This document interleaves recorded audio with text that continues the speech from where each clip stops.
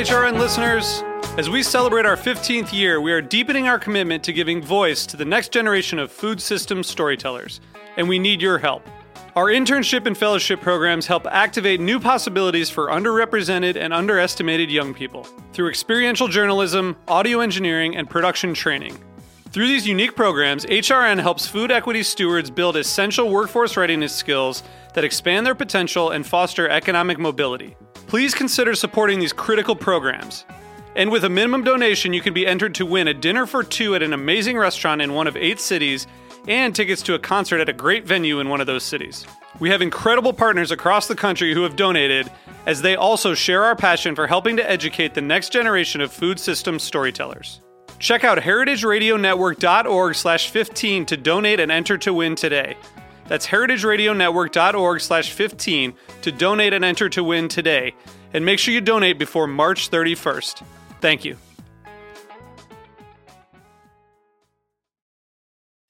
This episode is brought to you by Tabard Inn, new American cuisine in one of Washington, D.C.'s oldest hotels, located in DuPont Circle.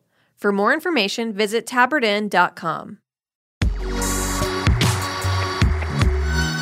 This is Dave Arnold, host of Cooking Issues on Heritage Radio Network. I've been a part of the HRN community for 9 years. 9 years. Each week, I record my show in the HRN studio made from 2 recycled shipping containers because I'm excited to bring you, our listeners, the most important stories from the world of food. Well, not really food, more like, whatever Nastas and I happen to be doing at that moment, technical issues. All of us here at HRN make food radio because we love it. This year, HRN is celebrating its 10th anniversary, but we need your support to keep food radio going strong for the next decade. Join the HRN community today by becoming a member. Go to heritageradionetwork.org/donate right now. You can even show some love for my show by selecting Cooking Issues in the designation drop-down menu. And if you hate me but love Nastasia, still do that. Select Cooking Issues in the designation drop-down menu. Thanks for listening to HRN.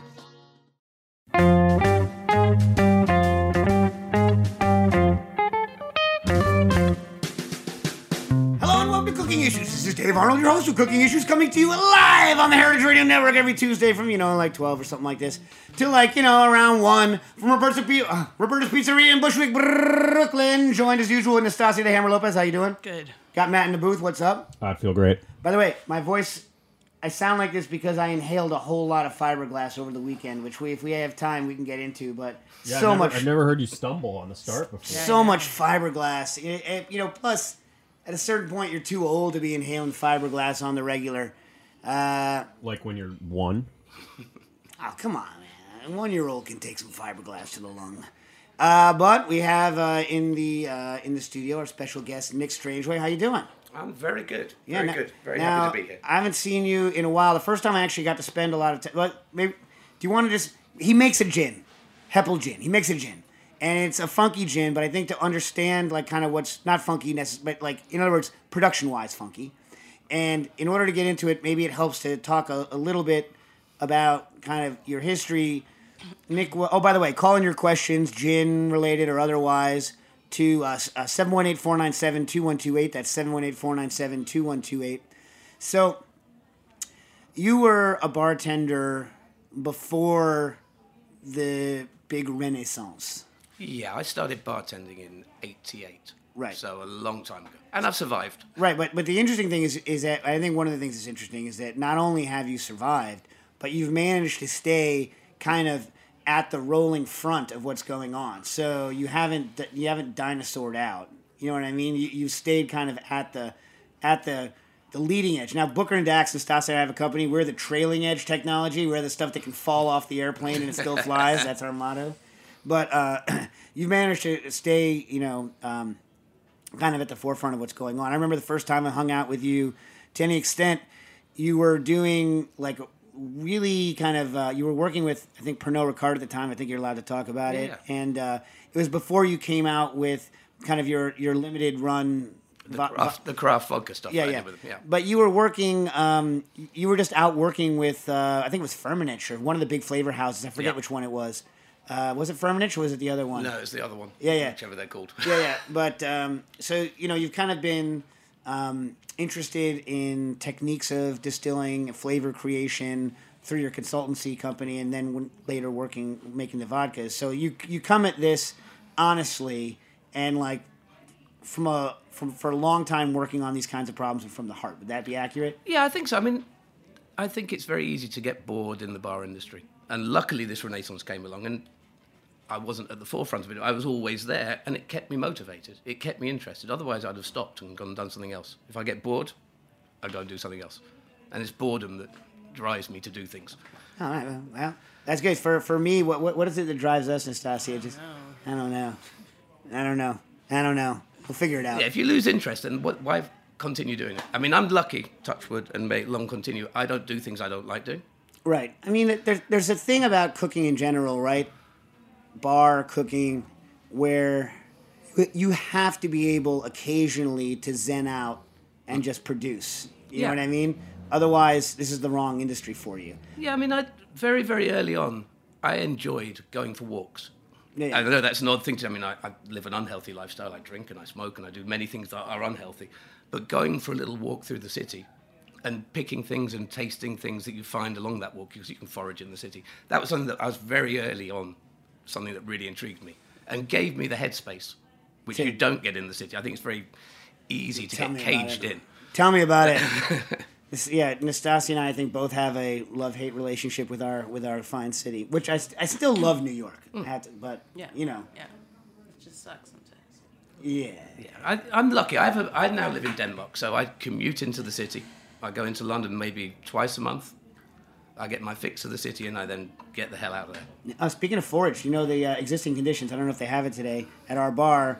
We currently have a New York City foraged I tried drink. it. It's really good. Yeah, thanks. Mm-hmm. Yeah, Linden's in. Oh, cool. And so, if you're walking down the street of a city and you're like, what's that smell? And it's pleasant, there's a good chance in temperate regions. I mean, we're not like a honeysuckle kind of an area or like wild rose bushes or whatnot. Linden flowers, amazing smell, right? Linden flower, amazing. So we nitro muddle the linden into a light, because it's a light flavor, into Plymouth because it's light. Yeah. And simple, that's it. Like linden, simple, lemon, and Simple is good. Yeah. Simple is always good. I know. All right, so you want to describe your We actually do have a caller on the line. You want to hit that first? All right, let's see. Caller, is this a gin or a cooking or just a random rant related question? It is a cooking-related question. All right, what do you got for me? On a podcast a while ago, you had mentioned getting into a tiff with some renowned chefs about the use of tongs. Is it more than an aesthetic issue, or I wanted to understand the pros and cons there? So it was my brother-in-law, Wiley Dufresne, Dave Chang, and a number of other people on the anti-tong side. And I think what it is that generation, i.e., they're all my age or younger, my age or around my age. That generation, I think that they just saw the tongs as a sign of disrespect that someone would go grab, let's say, the example they always say is, what are you going to get a nice piece of fish and you're going to grab it with the tongs and flip it, destroy the fish? I was like, no, that's not what tongs are for. Doesn't mean tongs don't have a place in the kitchen. So I think, they saw a bunch of younger cooks that they deemed sloppy who were using the tongs in ways that damaged food, right? Now, they're not talking about like at home on your grill, moving stuff around with tongs, stuff like that. But, they're talking in their kitchens when someone's like flipping a piece of fish, they wanted to see a fish spatula. Maybe if you needed extra support, a spoon or something over it, gently flip it over. And they didn't want to see kind of, rough housing with the tongs. And that was their main gripe. My only issue with tongs is that if you should ever make the mistake of going into a deep fryer with tongs once and then lifting your hand up and having the hot oil run down the inside channel of the tongs down your wrist, you'll never make that mistake again. So tongs can have their dangerous aspects too, for sure. But I mean, come on, tongs, am I right? Nope. I don't know. He's going, but I think so. I'm pro tongs. I'm also pro, telling people in your kitchen, flip fish the way you want. You know what I mean? Don't rip things about with tongs. But whatever. All right. So you have a spritz bottle. First of all, you have your gin. I have the gin. Then you have 3 bottles of water clear, I'm assuming distillate. Yep. And a spritz bottle. So what's going on here? Well, when we started making the gin, I think there's too much respect for tradition in the distilling business. And most technology that is being used is 19th century technology. And like you, I was an earlier adopter of rotovats and distilling under pressure. And we decided we were going to always use a rotovap at some point. We weren't going to throw away the baby with the bathwater, so we got a copper pot still. Right. We run distillate through that, which has a certain character. Then we run a rotovap, and then one of my partners is a guy called Carberry Hill, who's actually the guy who introduced rotovaps to me and Tony and variously throughout the world. And he had always been banging on about this technology that I still don't totally understand, called supercritical gas extraction. Yeah, good stuff. So we combine all 3 bits of technology. And what we find is it creates a fuller flavour, and we get flavours you can't get via traditional distillation. Traditional distillation is limiting, but essential. So with the supercritical, you're doing like supercritical CO2, then putting that base into what? So we do juniper through our supercritical gas extract, which we then hold into ethanol and then mix in at the end. So we basically make a London dry gin on the pot still with 11 botanicals, and it's fairly classic in style. Then we run 6 botanicals separately through the vacuum still, blend those in, and then we blend the supercritical gas extract in as well. So without giving away any trade secrets. There's no trade secrets. Well, I know you're probably a 700 CL guy, but for a 750 person like myself, what percentage of that is pot still product? What percentage of that is? It'll be approximately 70% pot still coming off it, and then the other bits go in. There's probably 15% is coming off the vacuum stills, and then the rest is CO2. The CO2 is very, very small. Because it's super strong. It's just insane. I mean, it's ridiculous stuff. I mean, this is... Is that what that is? This is the CO2 extract. So if we put a kilo of juniper into our CO2 extract, we'll pull off, and I'll have to talk in millilitres rather than ounces. Yeah. We'll probably get 25 millilitres All right. of pure oil. I don't really know what it's exactly is coming off there, but and that will go into about a litre, and then that will go across 600 bottles or so. It's super pokey. Yeah. And so how diluted is this stuff? This is diluted down so that I could get it in to the US without having the rubber gloves on in immigration. That's diluted down about half and half with 68 ABV. And it's still super pokey. Yeah. I mean, I don't really understand the technology. I mean, I learn things, I'm autodidactic, so I will learn things in the stupid way. So when we first tested the machines, I was hesitant and disbelieving of it. And we went into a laboratory in Newcastle, and they turned on this machine, which is a very unimpressive looking piece of technology. It looked like an old Amstrad computer case. Yeah. And some buttons made a thing that was a bit of shh noise. And when the lab technicians went out, a little drip started to come off this little needle, and I put it on my finger and then stuck it in my mouth. Idiot.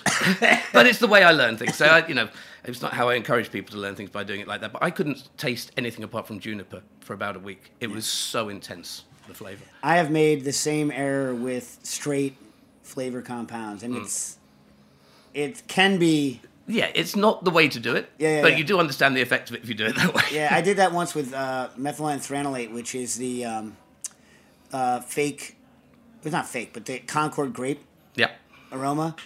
And I got it all in my mouth, the straight chemical in my mouth. Yeah. And it messed me up, for like a week. Yeah, it takes a long time to get... I mean, I think we did some... gas chromatography on our different parts of the distillation. So we ran juniper in our pot still, we ran it in the vacuum still, and we ran it through the CO2 extract. And if we ran our pot still efficiently, we could extract about 60% of the flavour compounds in there. And we were changing compounds because obviously we're cooking. When we went in the vacuum still, we could get to 70-odd%, and with less change, because again, but when we went into CO2, we can get 90-odd% efficiency. Do the pot people use supercritical CO2?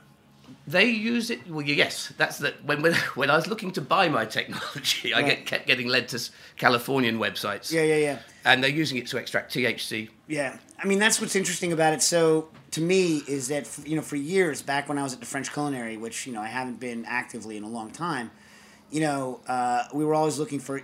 There was two things we were always looking to do: extract flavors, separate flavors. That's basically 9 out of 10. Or extract solids, liquid. That was always the game. With a lot of or create textures. That was the other game. You know what I mean? That we were playing with these kind of new techniques.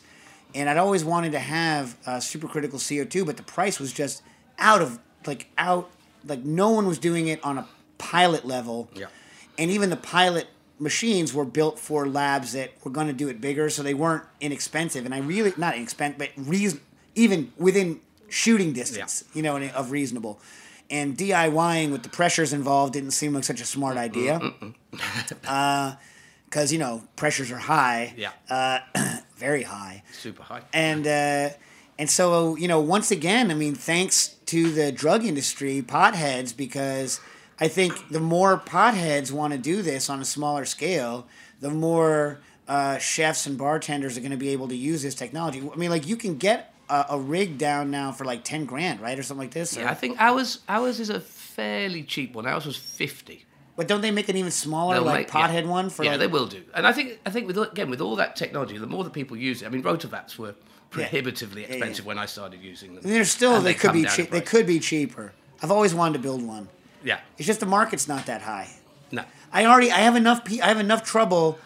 Nastasi, right or wrong, we have enough trouble getting people to use a centrifuge with the training. Imagine the training that goes with a rotovap to get the flavors you want out of it, to really control a rotovap. Yeah. The training is just...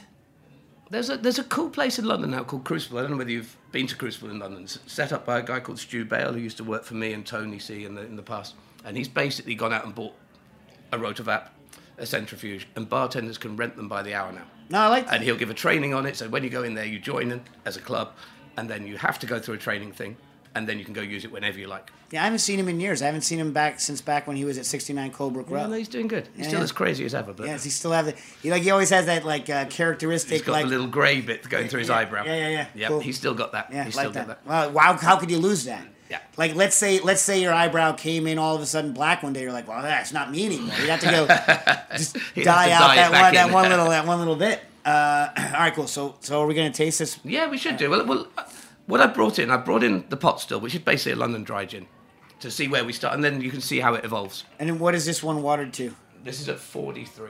Everything's going to be at 43. And that's what your bottle proof is? That's what the bottle proof is. It took us 2 years to come up with the recipe. It took us 2 years to get the funding. So while we were getting the funding, we were coming up with the recipes. This is fairly standard. I think when we started, I would have probably made a slightly murkier, more foraged, feral gin. And then as time went by, I started noticing that everybody now, the USP on a gin is basically stick an extra botanical in, and that's your USP. Yeah. For those of you that don't know, that's unique selling proposition. And as time went by, I started to realise actually the gins I really liked were the ones that stood the test of time. The Beefeaters, the Tanquerays, the Plymouths, etc. They've been around for 100 years and were fairly classic, and they were about juniper. Right, and also the closer you hit one of those things, the more versatile it's going to be for someone to. Because the thing is, if your gin is very different, right? It's going to work in a couple cocktails. You get people to make a signature cocktail with it, but I think what tends to happen, again, when you look at those gins is when you mix with them, one of the botanicals skews and becomes forward. And it's never the juniper. Or very rarely. In some of the older classic gins it is. But in more of the modern gins, as soon as you add vermouth or tonic water, whatever simple mix you're adding to it, it'll be the cardamom that pops out, or whatever esoteric botanical they've decided to put in spins out. And actually juniper is the heart of gin. We have our own juniper on our land, so the juniper was always an inspiration. So it became focused back in on the juniper. Wait, let's taste these other things and then come back to the juniper. So you were saying something before we started about juniper problems. Yes, this is opportune moment to talk about. This is green juniper from our plants. All right. Juniper problems. The juniper problems are twofold in the UK. They're not so much in America, but a little bit like phylloxera in the 19th century. There are a couple of things that are wiping out juniper across the UK. There's a little insect bug, something that's eating it, and there's also a mold type thing that's killing it. We're really lucky. We're in the middle of a national park. We have a military shooting range one side of us, so nobody goes there. Right. And then the other side, it's basically big moorlands that are owned privately. So there's no way that people can get this shit onto our land. Now, from an American perspective, because we've heard this all the time, what the hell is a moor exactly? A moor, I think, is probably unique to the UK. There are, I imagine, in Scandinavia, a few moors. It's mainly, if you imagine what Scotland looks like, Yeah. that is moorland generally. It's a lot of heather, a lot of bracken, wild blueberries, blaeberries they're called in the UK. So like shrubby, grassy. The shrubs tend to grow to about half a metre, a couple of feet high. Yeah. And it tends to change colour constantly. It goes really bright green in the summer due to the blueberry plants, or the blaeberries are really vivid green and almost acid green colour. And it's sitting down on peat. So peat is decayed plant matter that's been sat and compressed over years. So it's an acidic soil. It's an acidic soil in general. The juniper, oddly, doesn't particularly like the acidic soil. So it will grow, where we have it, it's growing in stands on water courses where the acidity isn't quite so high. And the junipers we have, I believe, will be 500 or 600 years old. Whoa. Yeah, I mean, most people name their stills, myrtle or whatever they are. Our juniper plants are named.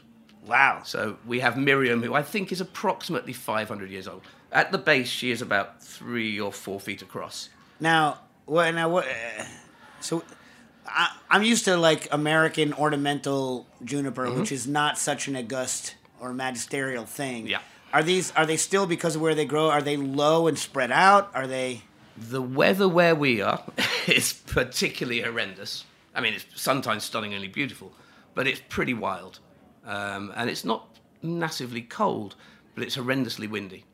So they tend to be growing inside little valleys, and they are hunkered down against the elements. They are twisted and old, and they follow the contours of the land. If you go to Italy, you'll see juniper growing, and it's beautifully prounded and upright, like, you know, a lot of, it looks like the typical Italian proud. Ours are wizened old fiends and hags of the moor that sit low into the hill. That's my style. I like that. But they have a unique flavour. The one you just tasted is the green, which nobody is... Again, I think one person started using green juniper. We use the green because the juniper takes 2.5 years to ripen on the bush. It only ripens on the female bushes. There are males and females. We have a lot of males who are only active once a year. And for the rest of the year, they don't do very much. And it's the females that you want. Do you even bother naming the male ones? The males have no names. It's only females who have names. Yeah. But because of the age of this juniper, or these juniper plants, they are unique. And the green there's a certain, when you smell the green, it has a sort of like sandalwoody aroma. I don't know what they call it in Roman Catholic Church, where you swing those balls full of it. Yeah. It has that. It reminds me of going into a Catholic church. Now, which technique was this? Well, that's vacuum distillation. Well, it's got that fresh, yeah, like all there note. You know what I mean? Yeah, and it's there. And I think, you know, when we've seen the GCMS, we're capturing about 70% of the flavour compounds. So for those of you that never used a vacuum still before, it's got two main advantages. One, you get, you know, as Nick said, a very high capture rate of the flavors involved. Also, you're under vacuum, so there's almost no oxidation of compounds, and there's little to no, depending on how you're running it, little to no heat. So it's I haven't tasted super critical, but of the stuff that you can normally accomplish, it's kind of always got the freshness, the high notes, all of that stuff, which is very nice. Now, I'm interested, so tree to tree, how different is the flavor, even like with the same varieties? Is it like a mulberry tree where two trees, one is garbage and one's delicious? No, I mean, they tend to ripen at different rates. So, again, we're fairly lucky that because the distillery is in the heart of where we produce a lot of the botanicals, we can taste them during the course, and we had 2 years to run up to it. So we saw them over the seasons, and so we now harvest at specific times of year where we think the flavour is right. From bush to bush, I don't think there's a huge amount of difference, or not enough that it would become critical to us. And when you say green juniper, is it never going to go purple red? It will go black the following year. Yeah. So we don't harvest our black juniper berries to use in the gin. We harvest them to propagate more juniper bushes. So we have a propagation program because of the diseases that are killing things out. We're obviously paranoid about it. Right. So we now have several hundred plants in propagation from the blackberries. We let the animals take black, and we propagate. So then the other one, the more standard, where are you sourcing those from? Does it matter? Do you? It does make a big difference. We source, so in the pot still we run Macedonian and Italian juniper. We chose those two because we like the flavour profile of them.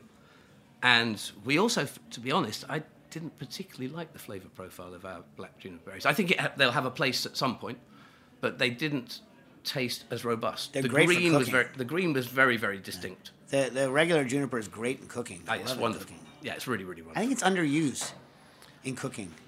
I mean, where I am, because I'm based in Denmark, so in the Scandinavian regions, you'll find it cropping up constantly. Yeah. It's one of the prevalent flavours. I don't think Nastasia, do you get it that much here in the U.S.? No. No. Oh, do you like it? I like it. Yeah, I like it. Yeah, all right. So we'll talk about the juniper. So this is the CO2 extract as we use it. So this has been watered, diluted down. Watered way the hell down. In my strangely, I don't know what to describe that as, urine-coloured bottle. That's for Americans, country time lemonade. Yeah. That's a more polite way of saying it.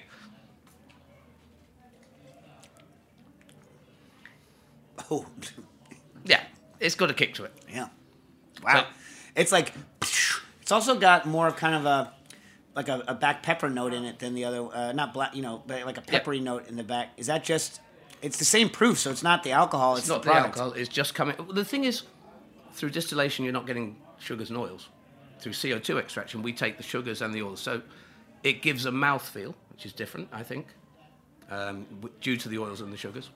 And the flavour profile is drastically different to any of our distillation techniques. Now let me ask you, speaking of distillation, right? Mm-hmm. So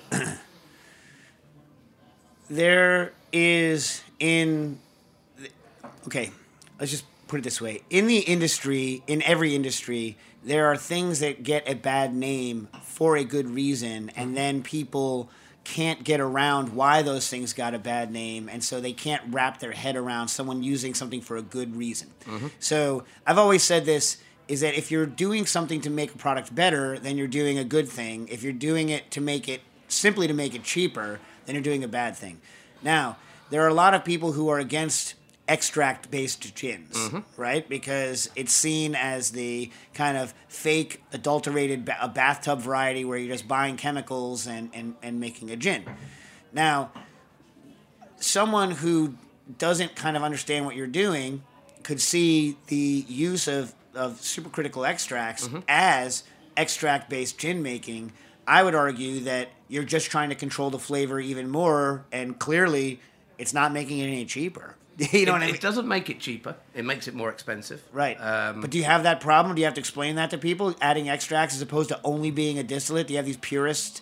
Or are we thankfully moved beyond that? I think we're starting to move beyond that. I think the gin category, or the way they categorize gin as, London Dry being seen as the epitome and the height of good quality gin, is a fairly archaic idea. Yeah, I was just having this argument yesterday. Like, why do you even have to call something London Dry? If it's not London Dry, then tell me something. Yeah. I mean, it's like, because it's the standard... It's the standard way of doing everything, and it's using, 19th century technology. Yeah. In many cases, very crudely. I think the more we talk about using technology, and the more... It's a little bit like the food business. A lot of cutting-edge technology in the food business was first used in the cheaper end of the food business for properties of cost. Yeah. Whereas when you put it in the hands of the guys at Noma or Booley or whoever, Heston, it's seen as being creative and genius. You put it in the hands of one of the big fast food chains, and it's seen as being the evil. It's who's using it. Well, all during the early 2000s, that was the fight. That was the fight, to show that using technology in the kitchen or in bar, as long as you're using it for the right reason, you're doing an honorable thing. And it was a huge fight. Like, a lot of the old guard back then were just, they would beat on you. You know what I mean? Like, they would beat on you. Call you industrial, call you, you know what I mean? Like, everything is industrial. I mean, again, industrial has negative, but if it's industrious, it's not a negative. Right. So, I think we have to talk about technology. Technology is important. It adds flavors that I cannot get through tradition. Right. And I'm interested in flavors. So if you're interested in flavors, whether you like them or not is a different thing. But the creation of flavors and the exposure of flavors through technology, it's got to be a good thing. Right, especially if your goal, which is what I'm getting off, your goal is not to produce something with a bunch of different flavors from what gin would normally have, right? Because that's been done by a million people. And you're not out to just try to make, I'm going to remake beef, or I'm going to that's Beefeater, or remake Tank. Yeah. You know what I mean? Like, you're not going to do. By the way, Gordon's. Do people drink Gordon's anymore? I have no idea. Anyway, I think so. I mean, There's nothing wrong with it if it's the right ABV. Yeah. If it's a cheap and 37.5, then it's not so good. But That's yeah. So what you're trying to do is make something that is gin flavored, but it's a different, like with it, and like you say, with a unique selling proposition. And I feel very simpatico with that, because I'm not trying to necessarily make things that are wacky. I just want to do it the way I'm doing it to get the flavor I want. yeah, I'm after flavour. I'm interested in flavour. I mean, the reason I like the bar world is because it deals with flavour. I like the food world as well, but I'm not as good as a chef. Yeah. All right, we're going to take this call, and then we're going to taste the gin altogether. This episode is brought to you by Tabard Inn. Tabard Inn, Washington, D.C.'s quintessential hotel, is located on a quiet, tree-lined street just 5 blocks from the White House. Vibrant yet unassuming, the Tabard is comprised of 40 sleeping rooms, each unique in character and design. Feast on an eclectic American cuisine in their acclaimed restaurant, or enjoy a cocktail and listen to live jazz in one of their cozy Victorian seating areas. Mingle with travelers from around the world who find the Tabard the only place to stay when taking their travels to Washington. For more information, visit tabardinn.com. Caller, you on the air? I hear it's urgent. Hi, it is a bit urgent. Thanks for taking my call. Sorry, not gin question, but it's a cooking issue and a wedding issue. Oh. So I'm getting married at the end of the month, and we're definitely going to get a bunch of different charcuterie, including I'm leaning towards a Suriano ham. I know you have issues with that particular one. The ham is great. I don't like the name. Right. We just wanted something American, but with that European style that we could slice really, really, really thin. The issue is that because of the venue, we have storage and transportation issues, so we're going to have to do it ahead of time for all the charcuterie. But I'm particularly worried about the ham because, it's thin and it can dry out. And I just want to make sure, what would you say is like the maximum time and the best storage opportunities that we can try and do for that? And we can't put in, we don't have like a vacuum, like saver or anything like that. Right. So, by the way, I had some did you get it through full disclosure, Patrick Martin's Heritage Foods is the founder of this radio network. But did you buy it through Heritage, or did you get it directly from Sam Edwards? I haven't bought it yet, so if you have a suggested one, I was about to pull the trigger on that this week as soon as possible. Not to push the house brand here, but Patrick Martin's and Heritage Foods, they get a lot of heritage breed meat. That's their deal, right? And a lot of the pigs that they get are very nice, very highly marbled. And over the past 5-6 years, they've been selling raw hams to some of the better producers. So your Newsome's, which is Nancy Mahaffey, who was at the bar the other day, which is a fantastic ham, and also Sam Edwards, a Suriano, and he has a couple others. But then typically those ones, a lot of them are sold back to and distributed by Heritage Foods. So if you want an American ham, kind of an American taste, but you really want a highly marbled, really kind of unctuous ham, I have tried a bunch of them and they are delicious. So just see what they have. And also Patrick will guarantee the age on a ham. So he likes to take ones that are a year or better. So that, once you get over about a year, they start slicing better. They're not going to be as wet. And this is going to be an issue for you. If you take a 9-month-old ham and slice it, it will slice fine right now. But on storage, it will gum up a lot more than a ham that's aged for a year. Likewise, a ham that has more fat, as long as you don't get it hot, has more fat but is more aged, will tend to hold better once it's sliced than one that is, got more moisture and less fat. That's just life. That's how life works.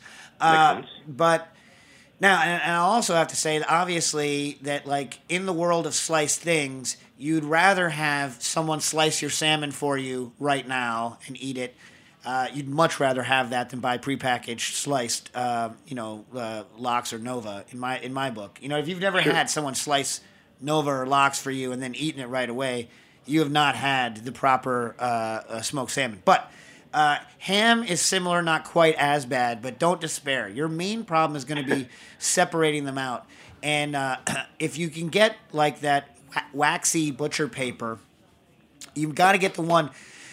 Cut Right brand wax paper that you buy in the supermarket is not durable enough, and the moisture in the ham will wrinkle it, and then it'll get nasty. Get nice stuff like a butcher would use, and or like DiPaolo's here in New York or Deli has. And if you layer the slices consistently, you can overlap them a little bit, and they should peel apart.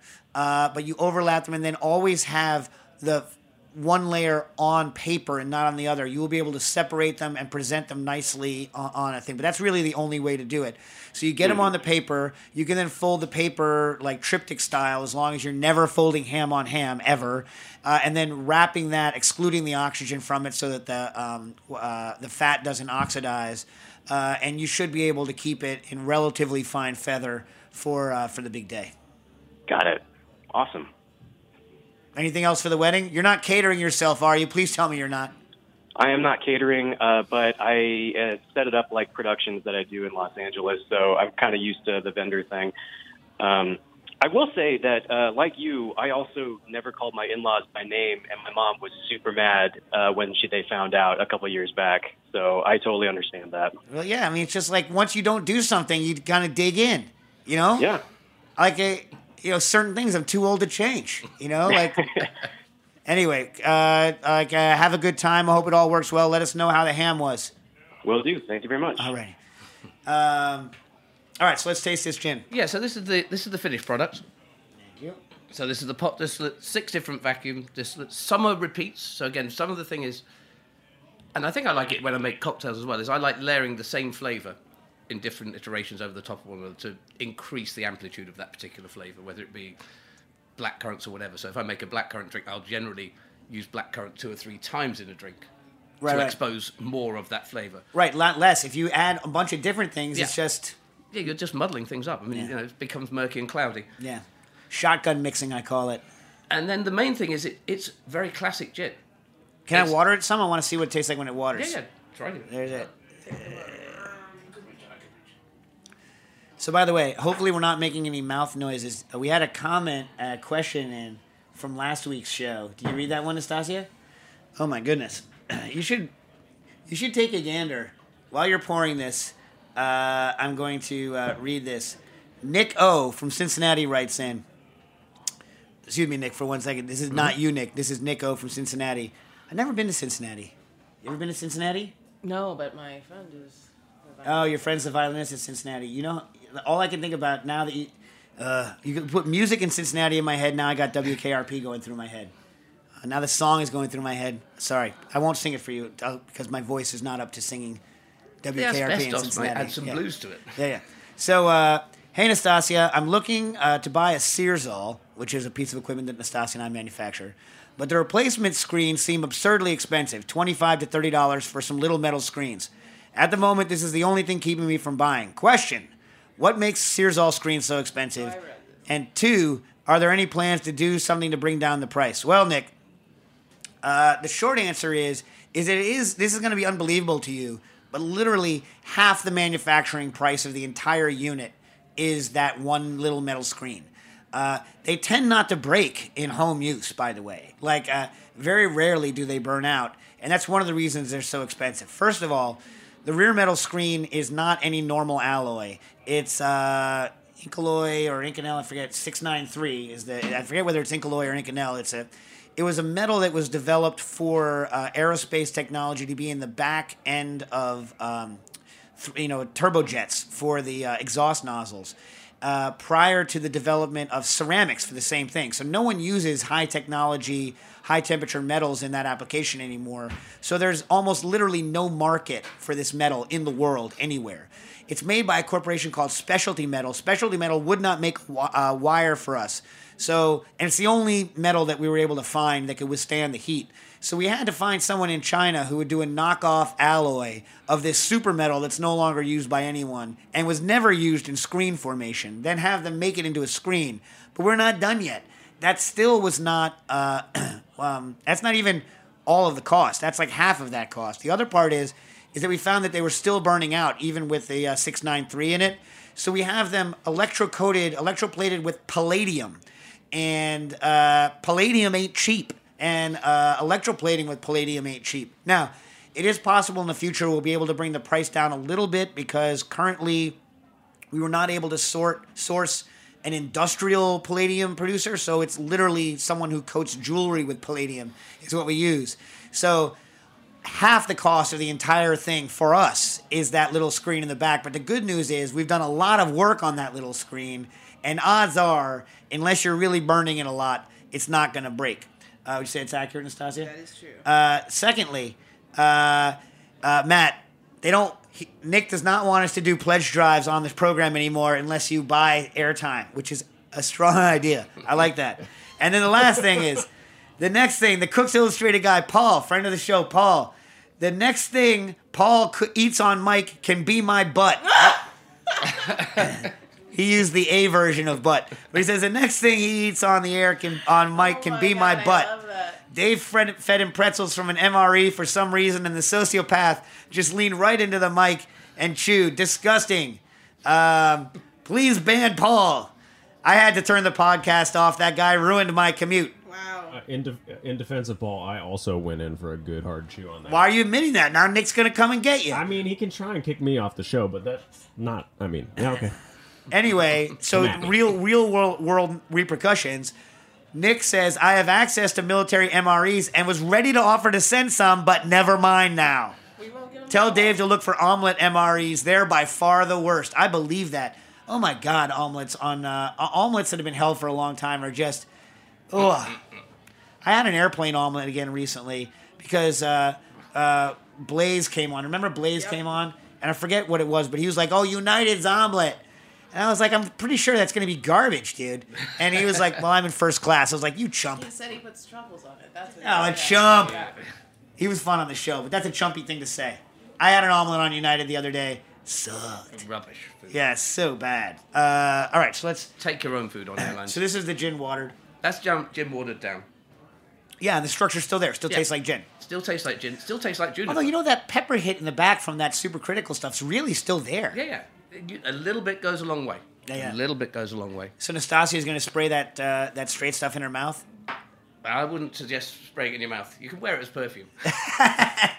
I've got it spritzed on me. There's a whole bunch of... Okay, now here's another thing. You hear this a lot, I'm sure.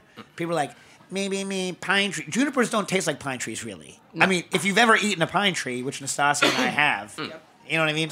It is a different flavor. It is a different flavor. There are resiny notes in juniper. There are piney notes in juniper, but pine trees... There are similar terpenes in both. Yeah. And juniper is of the coniferous family. Yeah. But it's a little bit like saying a lemon tastes like a lime. Yes, they do taste similar, but they are not the same. Or like a lemon tastes like a lemon leaf. Yeah. You know, because when people think of pine, they're thinking of the needles, which... Like, I love it, but it has a very pine needles, spruce needles, pine needles, have a very kind of polarizing, hard resin hit that juniper does. Juniper doesn't have as much of that hard resin hit, would you say? It definitely is softer than the pine. I think, again, we use Douglas fir in our gin, and we also make a Douglas fir vodka. And it depends how you treat your botanical, what flavors you extract from your botanical. So if you start to dry pine, you'll get more estery sort of notes come off, and you get these very ripe tropical sort of notes come off once the drying process starts. And then you have to arrest the drying process to capture those flavors. If you take it straight off the tree, it's as people imagine pine. Yeah. I'm going to go ahead and say that I hope Nastasia and I never have to distill another pine tree. My, that was fun. I love distilling pine trees. We had to buy the pine tree, take it up to our our lab, in major air quotes, was a garbage room, and rip all the needles off by hand. Well, all of these prospective students were coming by, and they were like, I don't know, second Christmas. Remember all the comments? Like, if you want, yeah, blah, blah, blah, blah, blah. And then, like, we're sitting there. How many hours did it take us to distill that whole tree? But you know what you are to me, Dave? What? You know how when you're in a taxi cab and the taxi cab driver is on the phone with somebody and you're like, and sometimes like it'll just be like a conversation, then it'll drop and it'll be silent, and then they get back and then they start talking again. Yeah. That, like, if I were a taxi driver, you would be the person on the other end of the phone.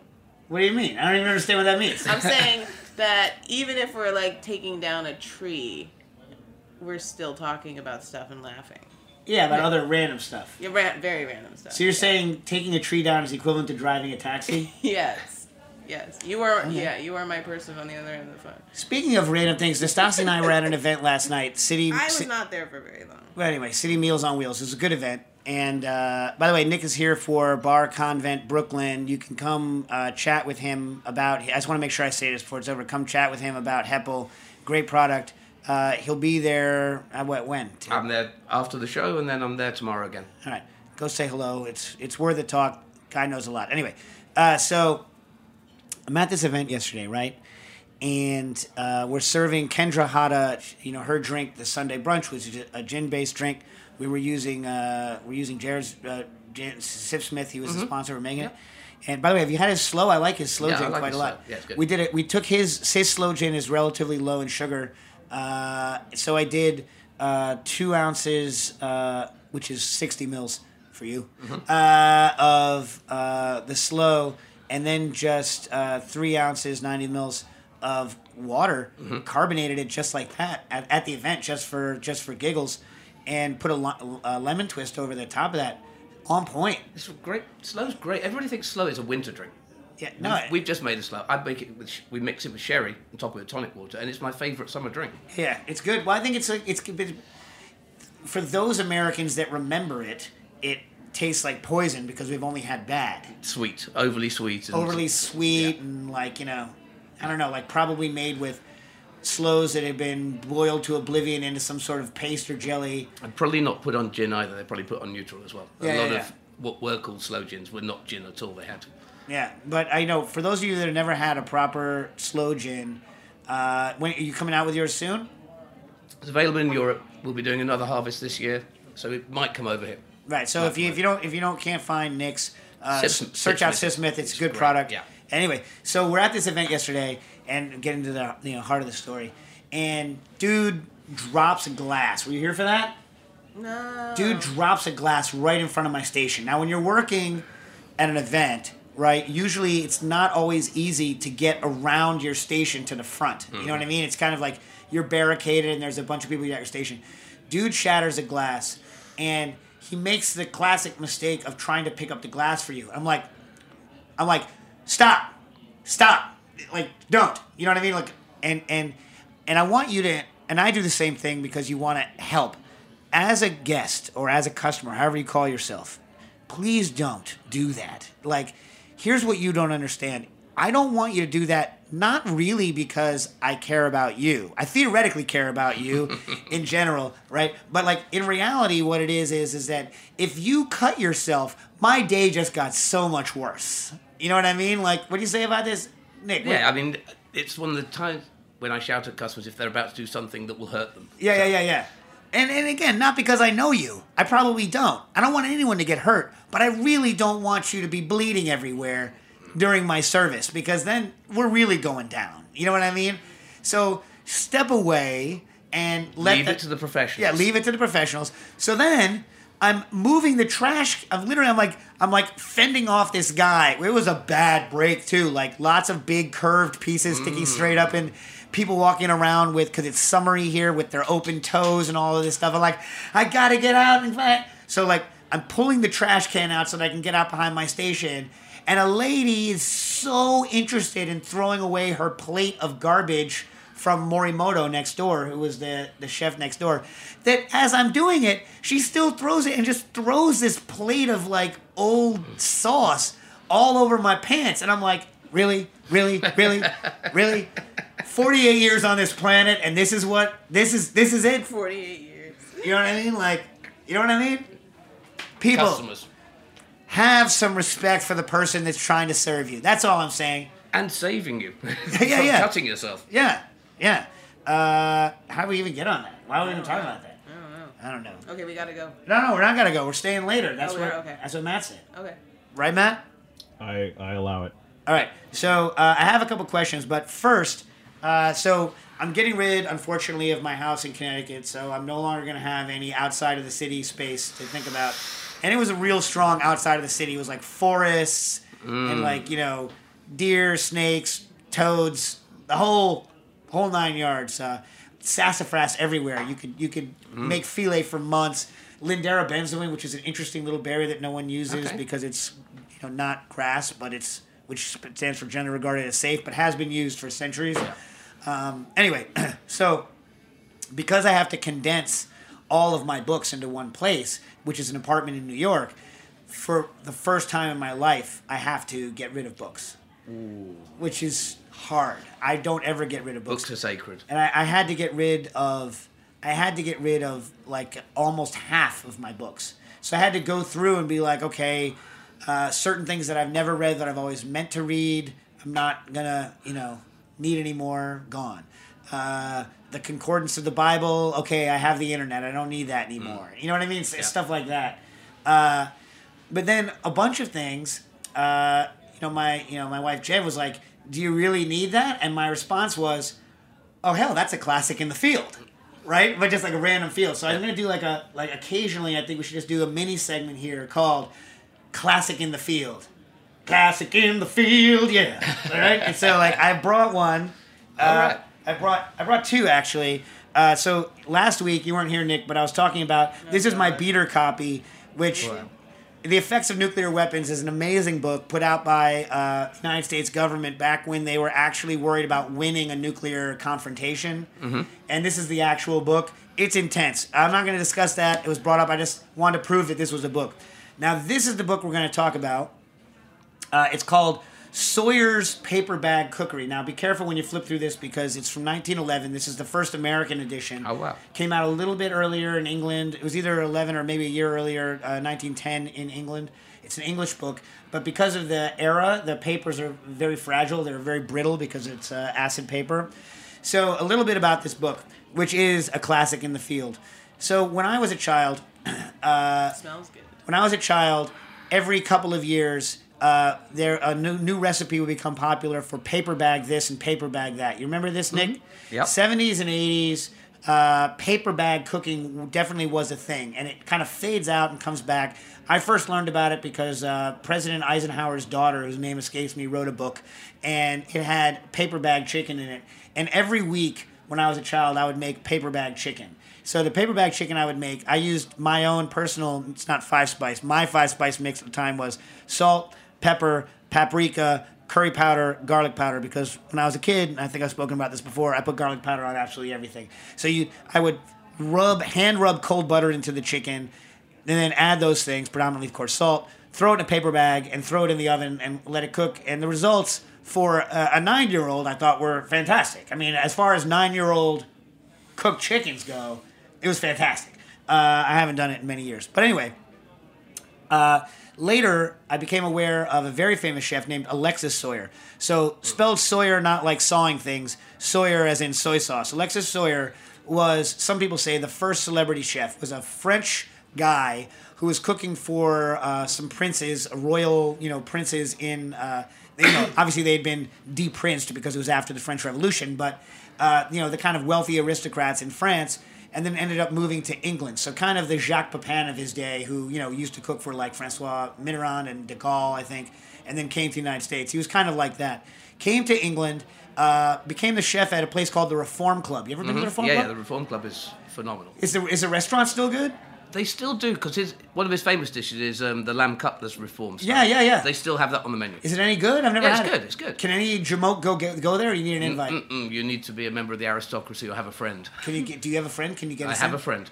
Well, maybe we have a mutual friend who can probably take you there. Really? I've been there with a mutual friend of ours. Yeah? That I'll tell you about off air. All right, okay. So anyway, he becomes the chef at this place called the Reform Club, which at the time was progressive, like rich aristocracy, but like progressive, i.e. reform, and became a wildly popular, wildly famous chef.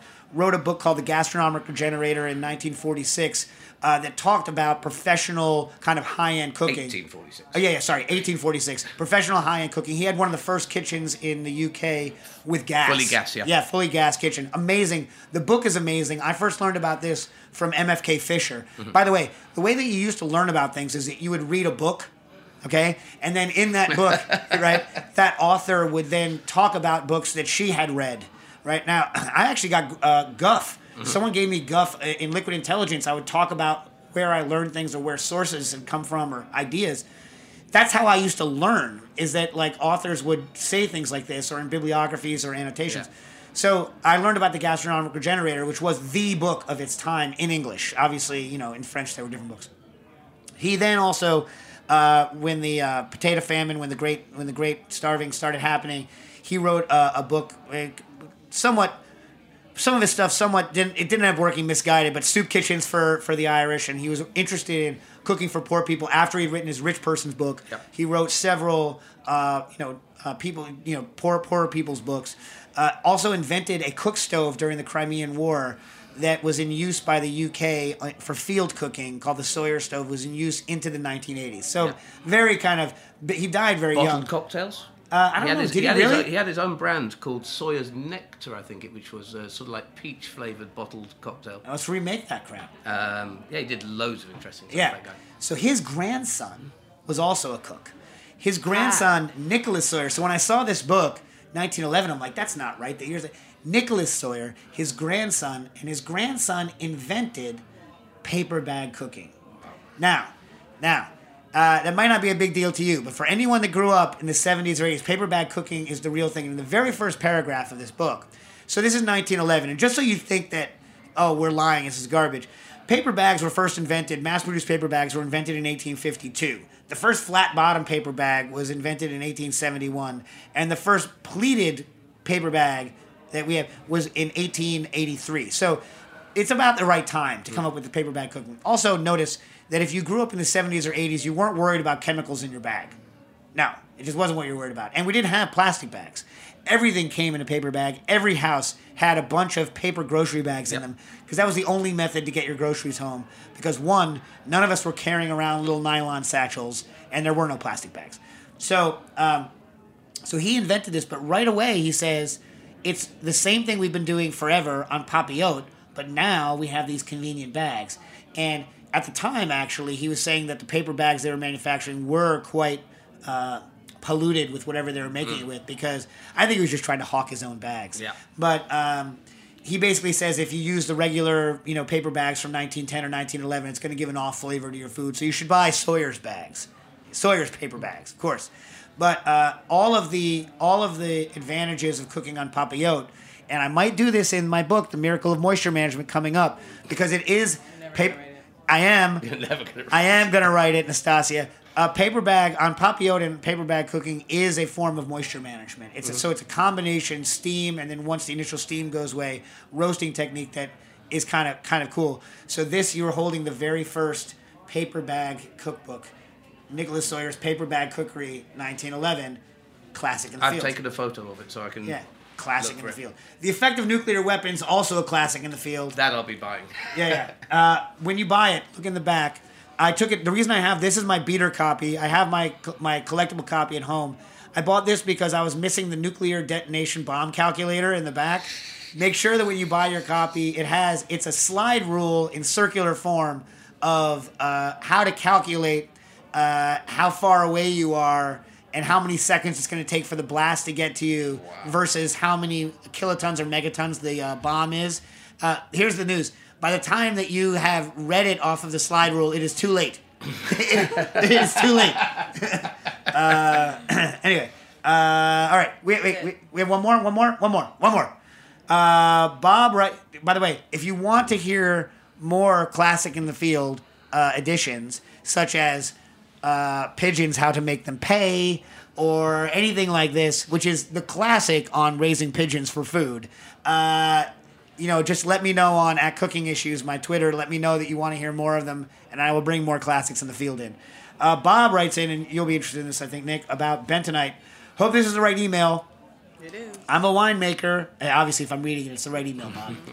I'm a winemaker and vineyard manager in Green Bay, Wisconsin, currently running through your back catalog during pruning season. Wisconsin is an unlikely region for grapes, no? But considerable progress has been made in grape breeding by Cornell and the University of Minnesota. I have Cornell's old book called The Grapes of New York, which is put out by the Cornell Extension, and it's the state of the art of American grape breeding up till about 1910. And it's, I think, the most expensive of all of the Fruits of New York series. You can get it on the Google. And I believe you can also get Paperback Cookery on the Google Books if you want to look at it. Okay. Along with these new cultivars come unique challenges such as high protein content, which brings me to my question. We have to use a lot more bentonite for these new cultivars than the old vinifera to make a wine that's heat stable. I'm not afraid of aroma stripping, but the amounts we need result in a lot of loss of product. A quick aside on bentonite. I think its aroma stripping ability is greatly exaggerated. The only concrete science I've seen on it is a study that shows up that bentonite strips chocolate and cherry aromas, but given that we only use it on white wine, this is not an issue. In the past, you've commented on fast freezing and slow thawing, or maybe slow freezing and fast thawing, or some mixture on how it imparts the proteins in an egg yolk and how to avoid rubbery frozen egg. I suspect freezing and thawing the grapes in the right manner might denature the proteins and result in lower bentonite usage. Why? Because every time I make ice wine, the wine is always protein stable without new treatment. That said, ice wine has a lot of things going on. It could be something else. I would still like to try it on a small scale to test the theory. How do you think I can most effectively denature the proteins in grapes by freezing and thawing? Fast, slow, thanks. In general, it's very interesting. So with egg yolks, what's happening is as you freeze something, the water, you get less and less water. The proteins become more and more concentrated. So as their concentration goes up, sometimes they can partially denature, and that's what's happening in egg yolks, so that when you freeze an egg yolk and then thaw it out, it never turns liquid again because the proteins have kind of coagulated, I guess is the wrong word, but they've kind of denatured a little bit and come together.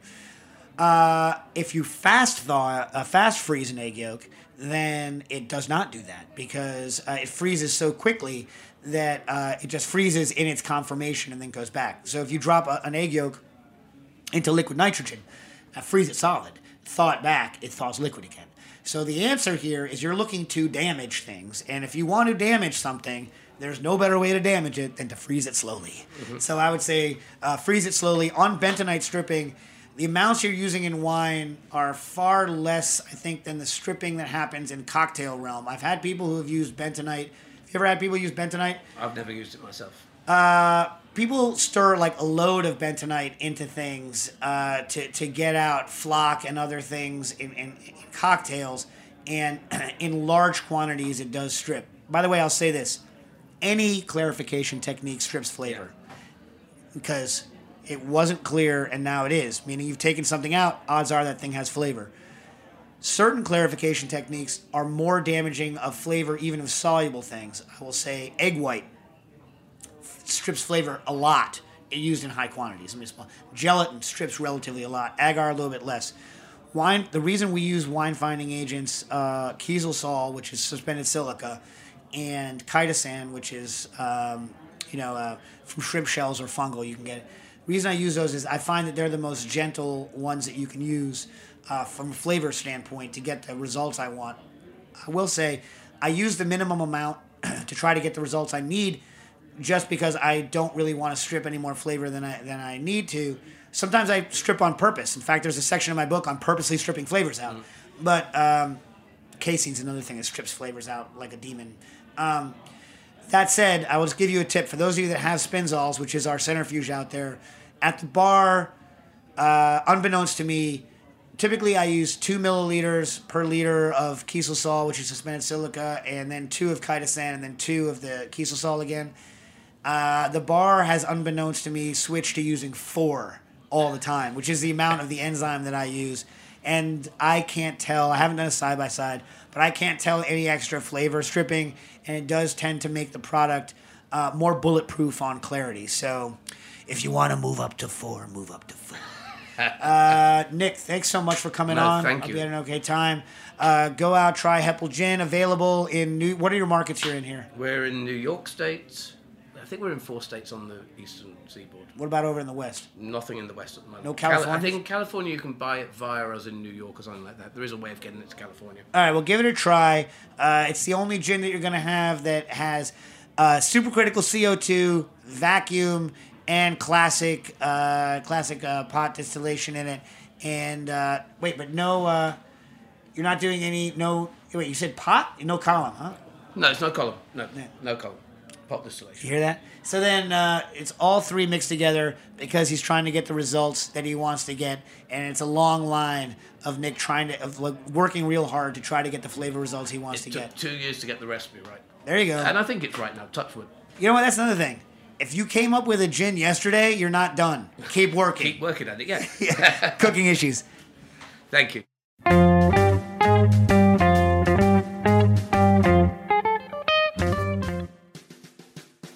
Thanks for listening to Heritage Radio Network, food radio supported by you. For our freshest content and to hear about exclusive events, subscribe to our newsletter. Enter your email at the bottom of our website, heritageradionetwork.org. Connect with us on Facebook, Instagram, and Twitter at heritage_radio. Heritage Radio Network is a nonprofit organization driving conversations to make the world a better, fairer, more delicious place. And we couldn't do it without support from listeners like you. Want to be a part of the food world's most innovative community? Rate the shows you like, tell your friends, and please join our community by becoming a member. Just click on the beating heart at the top right of our homepage. Thanks for listening.